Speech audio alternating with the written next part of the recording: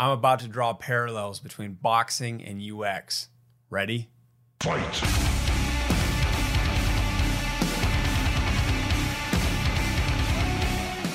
So here's some fun stuff to hit you with today.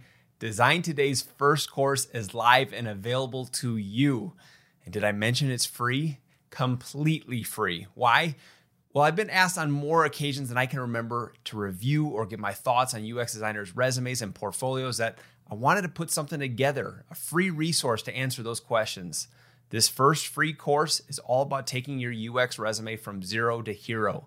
Literally, you can start with absolutely nothing and in a few hours have a beautiful resume geared towards helping you get a phone call from your next application. To find that resume run-through course, head over to designtoday.com/courses.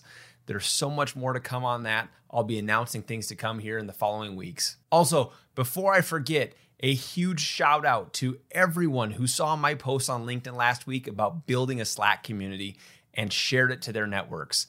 We saw the single greatest uptick in new people to the community in any single week. Welcome everyone who's joined, and to those who've not yet joined, come and do so. Receive your email invite by going to designtoday.com/community. Promo, enough. Okay, let's go. About 2 years ago, I started down the path of wanting a new athletic outlet. I was bored of going to the gym and wasn't even motivated to keep it up anymore. Over the last decade, I've been a big fan of MMA-styled fighting, and I thought I'd try and find a gym that I could train at. Well, there wasn't any nearby, so I jumped to the next best thing, boxing. There's a real reputable boxing gym within a mile of my house, and that was that.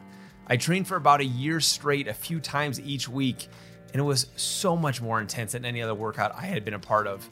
And on top of that, I was learning a new technical skill, something that was more than just throwing weight around. So fast forward to today. I'm now in quarantine, and I still have not found the courage to head back to the gym yet. I've not stopped training, however. Instead, I've learned to train differently here at home. One of my biggest weaknesses as a boxer was how slow I was moving on my feet. When you think boxing, you probably think you need to have strong upper body. You throw some punches, you block some punches, and you're good. Well, you're wrong. Among the most helpful skills is quick feet. Always dancing and moving those feet around. Staying on your toes so you can slide left or slide right, duck, bounce back, or move in. If you've ever looked at a video of Muhammad Ali fighting, you'll see how light he was on his feet.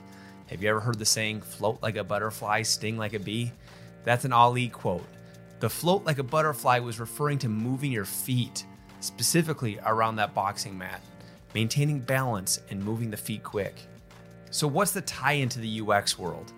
As a designer, we too need to remember to move our feet. If your 1-2 jabs are UI and UX design, and your other punches are skills like research, ideation, brainstorming, wireframing, prototyping, then what's our quick feet? A boxer with quick feet will be able to maneuver around the ring and avoid the shots as an opponent is throwing them at you. But quick feet also will help you get into the position to deliver the right blows at the right time. Our UX feet are our unique ability to adapt and change to the conditions and information. What does that look like? You're at your desk jamming away on some user flows based off a set of stories that you're going off of. When you receive an email from an exec saying, project needs to pivot, what do? Stay light on your feet. Understand the situation and how this email affects the stories. And then you pivot. You adjust, you adapt. Do you throw in the towel and give up? Or do you say, I can work with that, take a step back to your wireframes, adjust, and continue forward? What else could it look like? Users are exploring your prototype and just not using it the way you thought they would. You slide to the left and you hit them with the left hook. You adapt, you iterate, and you redeploy the prototype. In order to adapt to the changing conditions, you need to have confidence in your ability in the ring. You need to understand the tools at your disposal. You might have a really good right hook, but let's work on that left cross. You'll never know when the next project will throw something unique your way, and you could be perfectly positioned for that left cross.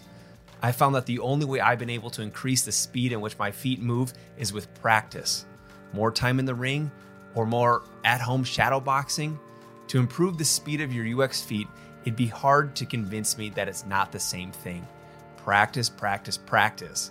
Get yourself more opportunities to get in the ring and see more looks and get more opportunities. Do more UX. Find a passion project. Do something for your neighbor, your family member, or friend. Do something to benefit someone else in a situation that you're not familiar with. This will give you opportunities outside of your comfort zone. The punches you can throw in the UX world are no doubt important. No one has ever won a fight without throwing a punch. But which punch do you throw, and how do you get yourself into position to throw it successfully? It all comes down to your ability to adapt to changing conditions and information. That's all I got for you today. Stay light on your feet, my friends.